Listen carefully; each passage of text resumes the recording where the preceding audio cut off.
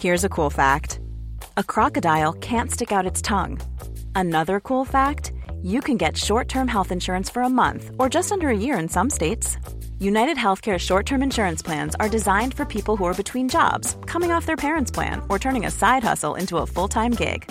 Underwritten by Golden Rule Insurance Company, they offer flexible, budget-friendly coverage with access to a nationwide network of doctors and hospitals. Get more cool facts about United Healthcare short-term plans at uh1.com. Burrow's furniture is built for the way you live. From ensuring easy assembly and disassembly to honoring highly requested new colors for their award-winning seating, they always have their customers in mind. Their modular seating is made out of durable materials to last and grow with you. And with Burrow, you always get fast, free shipping. Get up to 60% off during Burrow's Memorial Day sale at burrow.com/ACAST. That's burrow.com/ACAST. burrow.com/ACAST. I'm Sandra, and I'm just the professional your small business was looking for. But you didn't hire me because you didn't use LinkedIn Jobs. LinkedIn has professionals you can't find anywhere else, including those who aren't actively looking for a new job, but might be open to the perfect role, like me. In a given month, over 70% of LinkedIn users don't visit other leading job sites. So if you're not looking on LinkedIn, you'll miss out on great candidates like Sandra. Start hiring professionals like a professional. Post your free job on linkedin.com/people today. Hello and welcome to the Living History UK podcast, a podcast for the discerning and knowledge-hungry historians out there. You can support our podcast and get much more from Living History UK by joining our Patreon from just £1, and by doing so, you'll be a part of an ever-growing community and really help to make a difference as we strive to keep history alive. But for now, enjoy this podcast. Hello and welcome to the Living History UK podcast. On this episode, you are joined by obviously myself, but also Danny and Pete. Pete, how you doing? Yeah, I'm good, mate. Yourself? I'm very good, cheers, mate. I'm looking forward to this episode with you guys because we are going to be reviewing an event that we went to at the weekend just gone at the Black Country Museum. So, Danny, how you doing, mate? And what can you tell us about the event? Well, to be fair, I'm still totally chin strapped coming back from the event and going into work. I know every reenactor must be experienced that. Going into work on the Monday and Tuesday as it is now, after an event, you're rather chin strapped and you're just hoping to get through the days as quickly as possible and get home again. But no, what a weekend. What a great way to get into the public scene, so to speak, away from our own festival. A fantastic weekend at the Black Country Living Museum. Now, this is one of those events where it's one of those great events where for years it's been like a hidden event, but the actual site itself now is unbelievable. And I'm telling all of our listeners now, please, please, please book a weekend or a day and go up and have a look around the museum. It's become an absolutely amazing period site. Now, Pete, I don't know when was the last time you'd been there, but what do you think of it? It is fantastic now. The last time I went there was actually with Steve. And that was the year before lockdown. And that was for their 40s event. And we went there as day trippers. So that was me, Steve, Bex also came as well. And who else was there? Mitch, Cole Mitchley, and Leah Mercer. Was anyone else there with us, Steve? Was it just, that was it, weren't it? Or was Chuckles there as well? Did Chuckles come? No, mate. I think that was just it, yeah. Wasn't it? Yeah. Yeah, so it was just us. So we were obviously at the time we were doing BEF impression. So that's what we were doing. We're just doing like walking out dress and just wandering around Black Country. And I hadn't been there since I was at school. That was the last time. So that's going back a few years. So it was really good to get back there and have a wander around and see the exhibits and take it. Obviously, have a bit more of appreciation for it now that I'm actually a grown up, apparently. Because they had not long started, or they had started laying the foundations of that brand new street, which only opened last weekend as well. So seeing the end result of that project that they had, creating like the 50s street that they've done, or 50s 60s street they've reconstructed, is absolutely brilliant, and it's added so much more to the venue, because it was all like sort of late Victorian into the Edwardian sort of era. That's where it sort of sat. But now with this, it's suddenly given it, another venture and a lot more sort of depth. It's almost like the old town and the new town, so to speak. It is really amazing. And having been a member myself of the Black Country Museum for at least, the past 4 years, it's been tremendous to watch just how much has been implemented and built on, especially through the COVID lockdowns as well. And seeing that new street open was really, really awesome. I remember going to the Black Country Museum as a kid. I was about 8 at the time. I went with my dad. There's a photo somewhere, I'm sure, of that trip out. But it really captured my imagination, and something that always stuck with me was the roaming characters that they had there, which they've still got now. Probably not the same people, but the premise is the same. And that's something that always stuck with me. And I thought how cool it was to have a site that not only looked the part, but people who looked the part also. So it really captivated my imagination. But for the benefit of the listeners at home, Danny, can you give us an overview of what the event was, what we were doing, and what the sort of setup of the display was too? Well, yeah, Steve. The ethos of the weekend was basically the Black Country during the 1940s, and specifically looking at the efforts from the home front. Now, that normally, as those of you who follow the channel for a while, is quite different to what we usually do. We normally looking at the blade and tooth end of the war front compared to the home front. But we actually, working in close partnership with Les Parachutists, and more on that to come, we are actually portraying the 2nd SAS at home prior to the D-Day landings, obviously in Normandy, June 1944. But the preparations that the SAS were doing to their vehicles and their kit prior to their behind-the-lines secret operations. Now, where we were set up was, those of you who are fans of the Peaky Blinders, would be, if I remember, it's Alfie's Yard. Is Alfie's Yard? Charlie's Yard. Charlie's Yard. Sorry. Yeah, I need to rewatch it. Sorry, I'm offending anyone who's a Peaky Blinders fan. Charlie's Yard. Now, Charlie's Yard, to people who've been around the Black Country, is basically the workshop centre of the site, where you have the big steam hammers, the canal going in a bigger meandering around the outside of the site. But where we were set up in was a large tin shed, or tin barn, which was actually the original rolling sheds. Now, the rolling sheds is where you put hot steel bars through two rollers to make round bar, and you need round bar to make chain, which is obviously the famous part of the Black Country is the chain manufacture, which happened not just on industrial sites, but in the back gardens of the average working person. So, which is really great about the Black Country, is you can wander around the terraced houses and the back alleys and see the working areas set up basically in people's back gardens. And we had 3 Jeeps there, myself, Dickies and Dino's, in various forms of preparedness, getting worked on, overhauled, prepared, as they would have been in late May, early June 1944.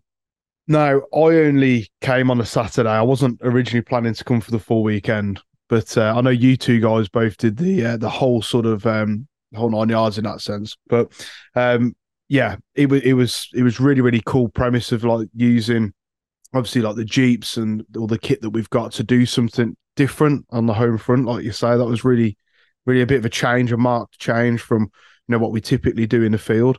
So that was a nice sort of change of pace. But Pete, can you talk us through kind of what it was like on a Saturday? Let the viewers sort of know, I don't know, kind of what it was best, what the best bits were really for you, what you enjoyed the most and what you got from it.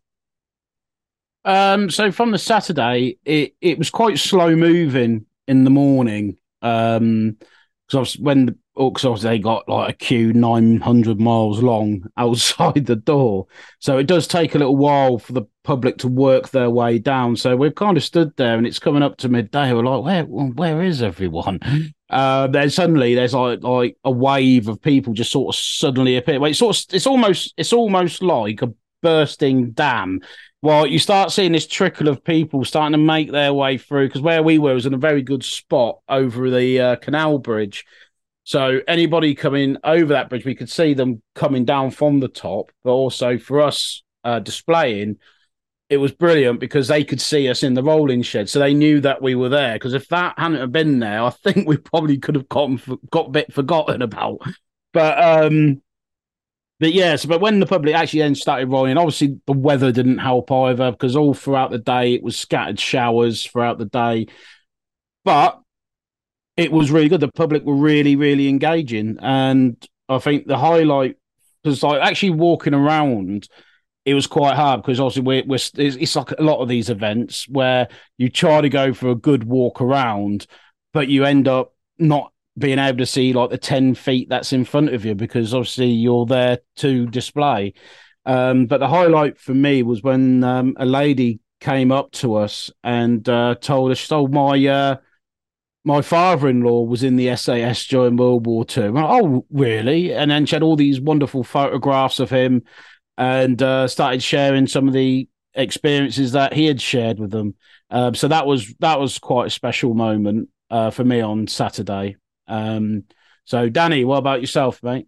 The weekend obviously was marred by the weather, and those of you listening from the UK and not from South Korea would have know that the weather this weekend in the UK just gone has been obscure for July, shall we say. It's been off and on with rain. We've had bright sunshine, then torrential rain for 10 minutes, then sunshine again. So it was lucky in a way that we decided to move the display from the original location we were going to be outside in a yard to under the shed. But the thoroughfare of people coming through, it was nice in a way because as soon as people come down to site, the site itself is on a couple of layers. And as you walk down the site, you could see our display and you could see the vehicles being worked on, kit being checked over. And looking around the site, we were the only really fighting troops, so to speak, who had a display. We had the home, your home guard, your home defense, ARPs, and that lot. But for actual fighting troops, we were the only ones. But I loved the display because I loved the event, and one of my highlights really, other than obviously meeting relatives and meeting some ex SAS chaps who'd served in the 60s and 70s. It was just the feeling of the group of lads all coming together in the evening. We were in Charlie's yard, a brazier going, the light was coming down. We're all telling some crazy stories and telling some crazy jokes. And those of you who are around that brazier, all I've got to say is the blind goat. And that's all I've got to say. It's just, you were looking around and you couldn't see anything modern. And you could literally, for a few seconds, you could actually feel like you were back in that era, so to speak. And it was, the lads around the fire having land. On the Saturday night, we had our socializing hours, shall we say, when there was the black countries having their own music and bands and playing music. But because the site's so big now, it actually houses two refreshment facilities, shall we say, of public houses. The Elephant Castle's the newer one, and what's the other one called again? I've forgotten it already. Bottle and Glass. Bottle and Glass. So we went from the Bottle and Glass up to the Elephant and Castle, and then there's also various other refreshment stands on the way. So we had to obviously try their wares, and it's basically there's a group of 6 or 7 of us going around doing a 1940s pub crawl, which was quite a weird sensation to be, because normally you end up on most of these shows, you end up on your pitch behind your barbed wire or your barrier kit, drinking cans or going up to a very overpriced beer tent. But it was just such a nice experience being with everyone, and with the beer in the glass, with the pub at the bottom, we kind of like occupied one of the rooms. There's a proper sawdust on the floor pub. You went to the bar, you only had 2 or 3 options, and a bag of scratchings was your nourishment. And it was just great. The evening, we were saying, it reminded us of how events were 10 years ago when events weren't turning into World War II, the theme park, and it was just enjoying the atmosphere, enjoying the friendships, and enjoying the ethos of the era. Yeah, the evening was absolutely brilliant. It was, and it was like Danny said, it was like those events we used to do like 10, 15 years ago. It was almost a time we'd almost forgotten, but yeah, it was absolutely brilliant. And the thing was, it's like we got so immersed in our 1940s pub crawl.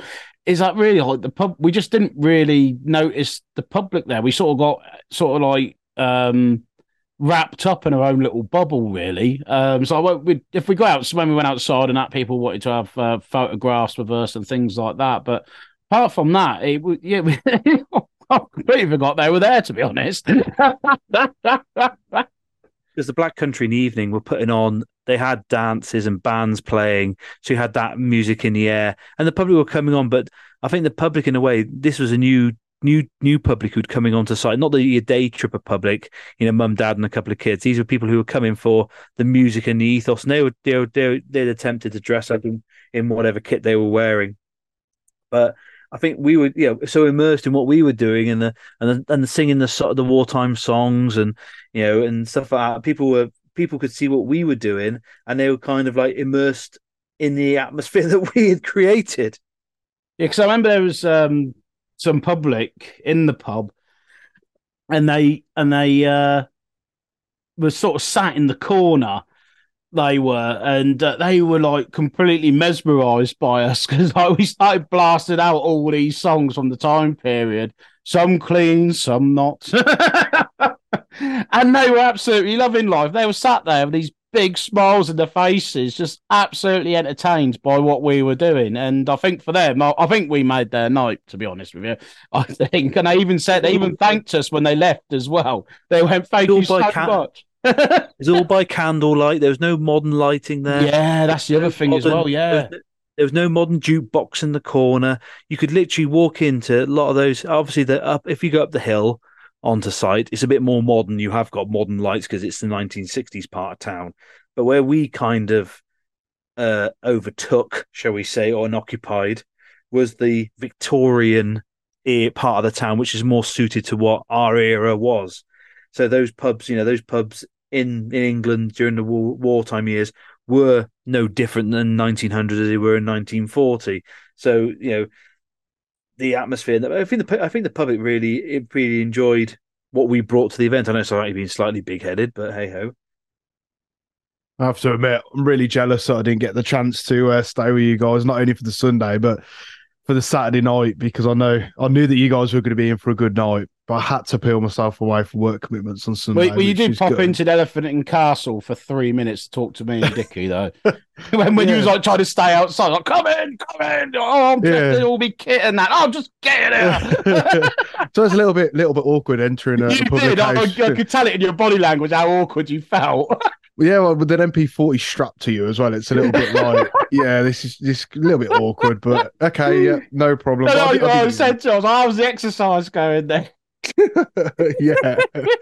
Oh no, it's it's a shame I couldn't stay, but I think touching on what Danny was saying yourself, Pete, of course, as well. It's a real. You guys kind of turn it into an immersive event in that sense, which you can't really do that at places like. Without naming certain places, the typical sort of World War II events, you're just in a featureless field. It's the same with Napoleonics. You used to say the same all the time when you do a battle and it's just a flat, sports field. It's so featureless, it's boring. But having somewhere like the Black Country Museum, other museums are available, of course, but particular to this episode, having the Black Country Museum as a backdrop and bringing it to life is just priceless. And dare I say, it's what we're there to do. But we did have two very special things happen on Saturday. We didn't only have a birthday, which I'm sure Daniel will mention in a moment, but we also had a visit from the ghost of Colonel Maine. Oh, don't! I'm not. Oh, you had to bring him up, didn't you? I was in the morning when you're setting up all your display stuff. You're setting out all your bits and bobs, and I was setting up a sign saying display this way, basically, but saying MT yard with a big pointy arrow.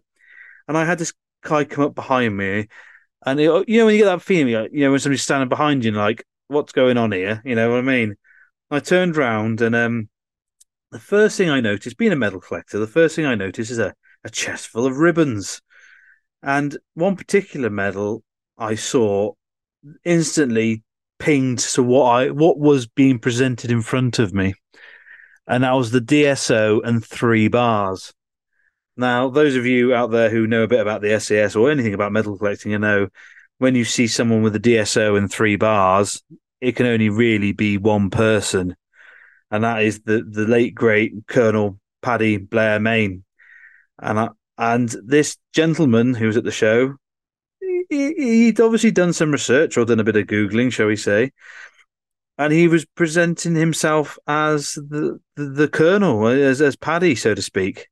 Though I will mention, though, that if he is listening, please make sure that you're wearing your Quadriga and Commander Legion d'Honneur after your Defence and War Medal, because they're in the wrong order. But the kit was of an interesting standard. I'd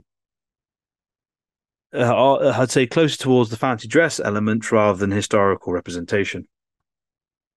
And that's that. And we move swiftly on. I think that needed mentioning, though, to be honest. But that is definitely going to have to, not particularly that chat, but I think it'll have to be a subject of a future podcast episode, reenacting specific people or people who have been awarded a lot of medals, let's say. Make a very interesting topic. And have John do it as well. Yes. Good John Shanahan on people who represent Colonel Patrick Blair-Mayne. In fact, we'll just throw a shout out there to John, our international correspondent. Yeah, why not? Top gentleman. I feel like I haven't seen him for a while, since Festival, of course. But yeah, our international correspondent, as Pete said, and we are going to be seeing him later this year, aren't we, Danny? Is it Military Odyssey? I believe he has already voiced the subject of coming over to the Big Isle, and he's been giving the semi-green light for Military Odyssey. Excellent. He must be missing electricity. That's why he's coming back over. Bless him. And running water. Yeah, as he always says. It'd be amazing to see him, though. But yeah, so obviously I went home on a Saturday evening. You guys had a whale of a time on Saturday night. But what was the crack on Sunday, Pete? What occurred? What shenanigans were afoot? So getting up with a little bit of hangover. Not as we were all very surprised in ourselves that it wasn't as bad as we thought it was going to be. So that was an instant win for Sunday morning. Again, like Saturday, it was a gentle trickle again. They had already predicted that it was going to be the scattered showers again. It was all right. It weren't, to be fair, it wasn't all that bad until sort of midday. And after we had the great storm of Dudley for about 20 minutes, and that really, really hammered it down. But apart from that, it was pretty. Again, like Saturday, public were brilliant, really engaging. Loads of people coming through, asking questions, looking at the bits and pieces, taking pictures, all that sort of good stuff as well. But then we also managed to have a bit of a walk around as well, because it wasn't as manic, I don't think, on Sunday as it was on Saturday. Bizarrely, that's how I felt anyway. So managed to have a little bit of get to have a little wander around, and like what took me the most is like how well like the shop fronts are all dressed. A lot of time and effort and thought has gone into even like in the Victorian part and in their new bit as well. Yeah, I was really, really impressed with that. But one thing I did see from like a living history reenaction perspective is that just on the corner from us, so as you come out the main gate of we'll call it Charlie's Yard, as we're coming out of Charlie's Yard, just on the left, there's a little house on the corner, and that was occupied by a Home Guard group. And I can't remember for the life of me what Home Guard group they were, but what drew me is that they did a really good public engagement thing with children. So it was like put out the incendiary bomb and put the sticky bomb on a tank sort of thing, and that was really good. I mean, when I walked past, there was always a good family crowd gathered around it, so that was really good to see. And they, those blokes who put that on, they did themselves absolute credit, I think. My highlight for Sunday, sorry. I say that. Sorry to interrupt. That actually Home Guard group. I can actually can answer your questions and queries on that one. Oh, do it. That is actually the 20th Century Revisited, run by my good friend and yours, Andy Bill, and his good lady Becca. Oh, give a massive shout. No wonder they were doing a sterling effort. Yes, 20th Century. I'm still kind of a semi-member, but they're a fantastic group of guys. They've realized they're an older group of chaps, and they do home garden, other bits and bobs, and that's what their interest is. And I must give a big, massive shout out to Becca, because she really looked after us when we were at the museum. And if the museum directors are listening, give her a pay rise or a Christmas bonus, because she's an absolute gem of a lady. Yeah, she really did look after us on the Saturday night. She always she was always making sure that we still, anyone want service? More scratchings. More scratchings, more beer. More scratchings, more beer. More table. More table. But yeah, so after seeing that display, absolutely brilliant. I then said to Dino, I said, if he behaved himself all weekend, I'll let him have some Fred Dibner nostalgia, and I'll take him down the coal mine. And I did.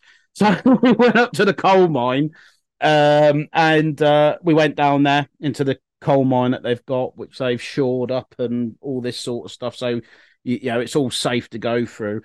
And that was really interesting. And I'd forgotten a lot of it. I could remember like the scenes and things like that they had with the mannequins. There's got some great little mannequin scenarios in there of life in the mine.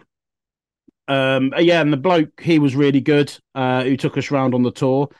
And some of the stuff he came out with was really, really interesting. So what I didn't realise was actually on the site itself, there was actually 3 shafts.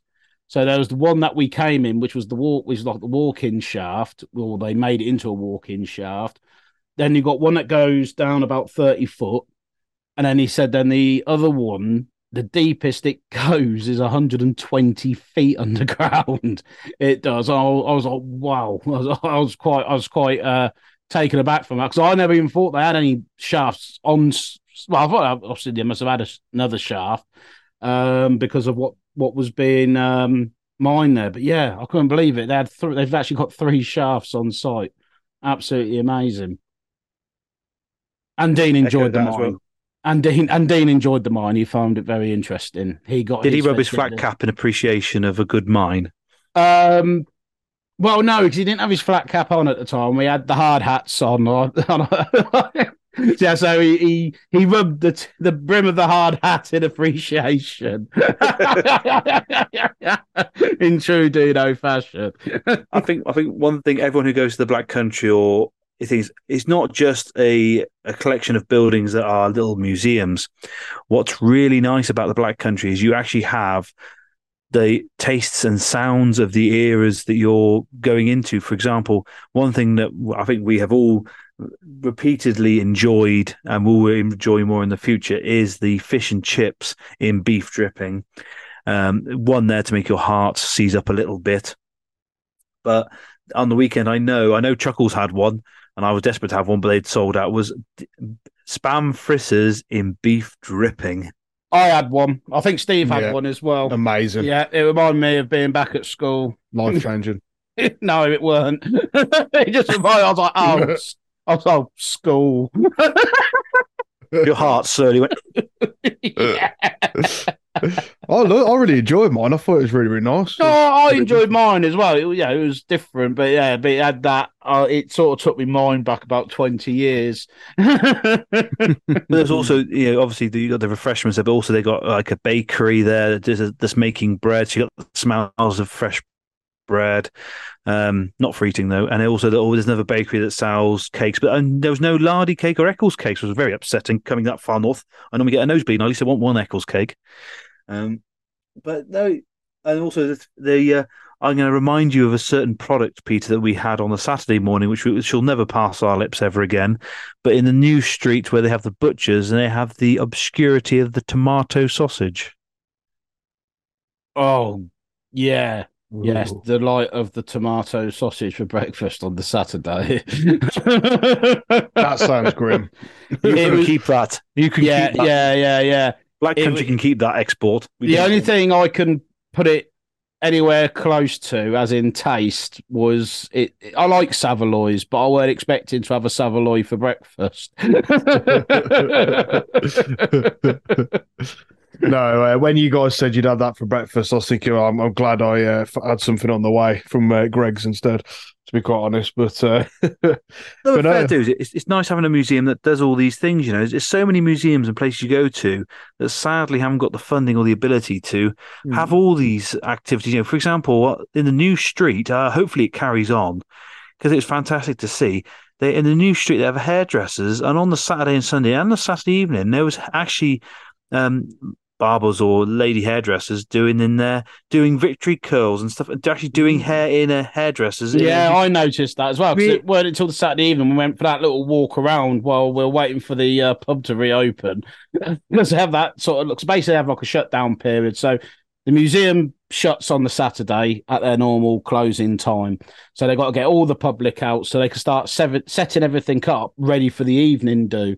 So it was during that period. So obviously the pub's got to shut down, because if they don't shut the pub down, not only won't leave, the public definitely won't leave either. So they had to shut it all down. So that's when we had sort of had a bit of a roam around waiting for them to reopen. And we did see, when we looked through the windows, I was like, hang on a minute, that's Modern Hairspray and that on the side there. And yeah, then obviously we then realised, hang on a minute, they're actually doing actual hairdressing this weekend. So yeah, it was really good to see that it was actually being used for purpose.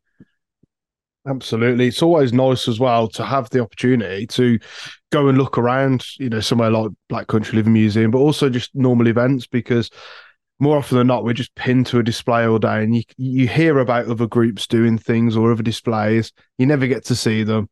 It's always a bit of a shame. You're kind of isolated on your pitch, but when you get the opportunity, do take it. You guys, if you're at the event, always go and explore and see what's out there, and network with people. Visit old friends, make new friends. It's always worth doing, because that's what the events are for. Now, that's probably a very nice segue to say that we went into the weekend as Living History UK, of course, with our SAS impression.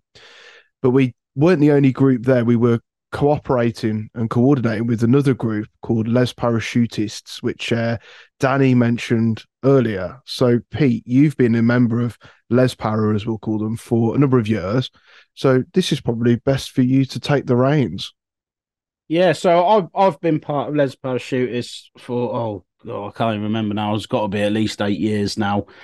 And I joined just as it was, well, basically I joined them just at the end of their Battle for Europe days, just portraying normal infantrymen in Normandy from the Essex Regiment. So I'd known them all for years. All like the key players in it, I've known all of them for the best part of like 15, 17 odd years, thereabouts. And then basically the Essex side ended, but then it was then sort of like, as a group decision, decided we're going to that grey area of doing SAS in Northwest Europe, because nobody was doing it, and those that were doing it weren't really doing it at a standard. So we thought, hang on a minute, with our enthusiasm and all the rest of it and knowledge and all that, we could actually make something of this, and we did. So, so since, 7, 8 years ago, we've been portraying the first or second SAS, depending on what our scenario was at the time of that event.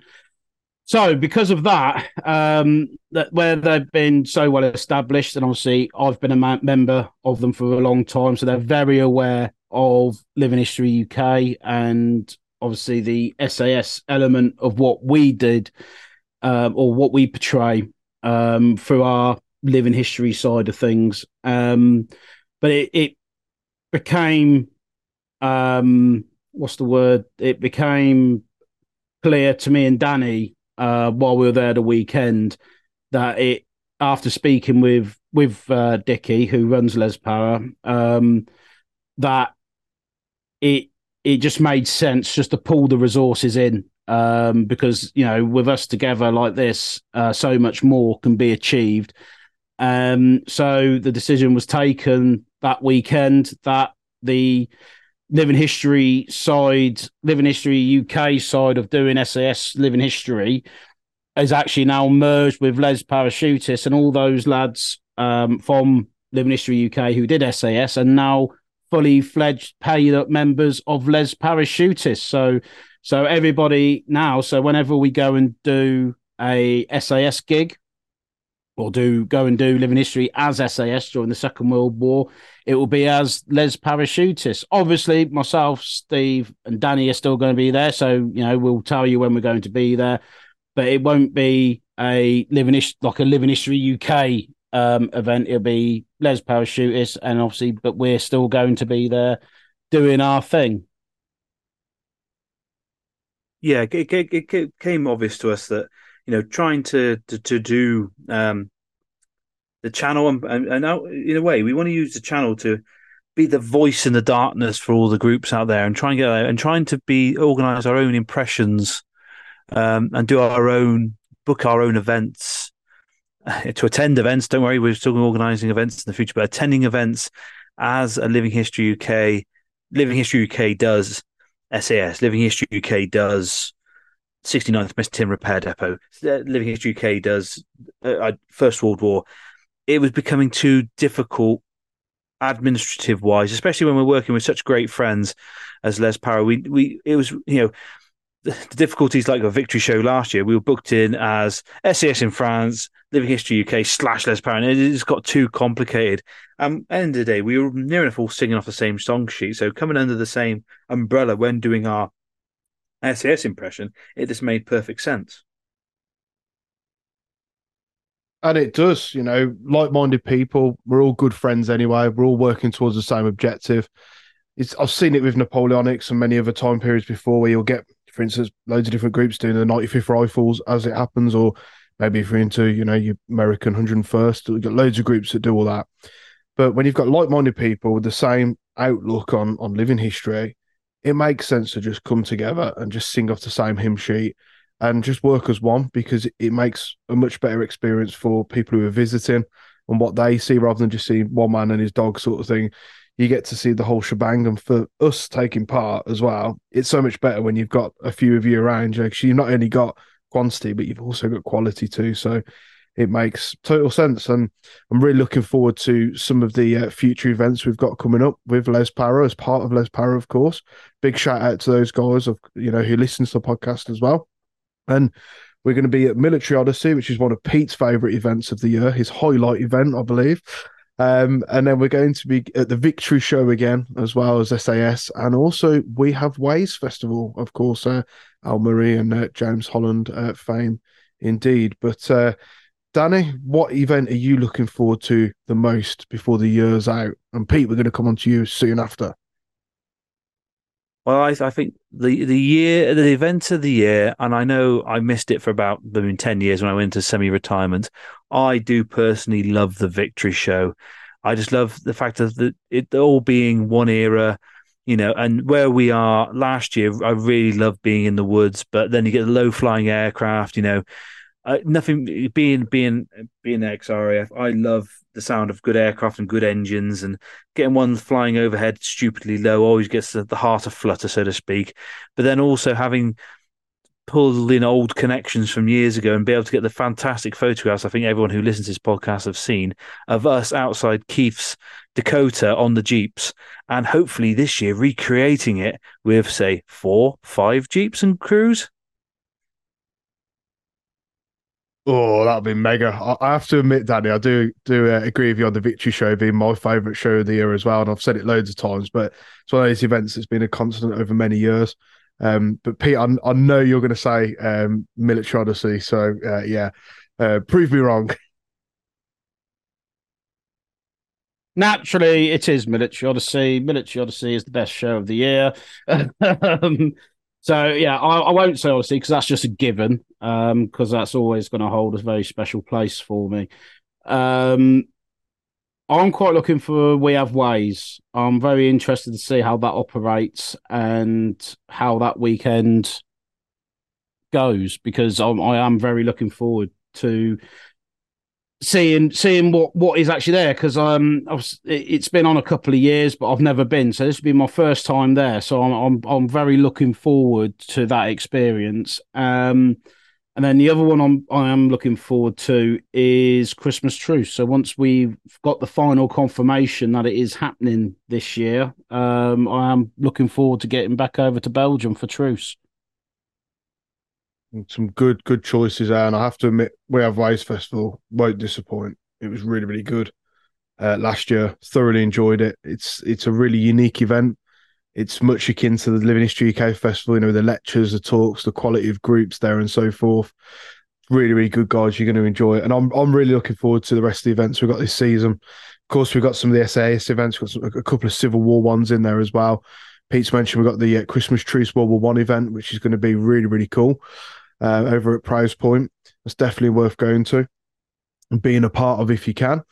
But also, we've started planning some events for next year. We've got some really exciting ones in. Some events I'm sure you guys can probably guess at, but we do have a special immersive event in the pipeline as well. But more info on that on our channels in due course. But that does lead us very nicely to the end of this rather special episode. They're all special episodes in their own right.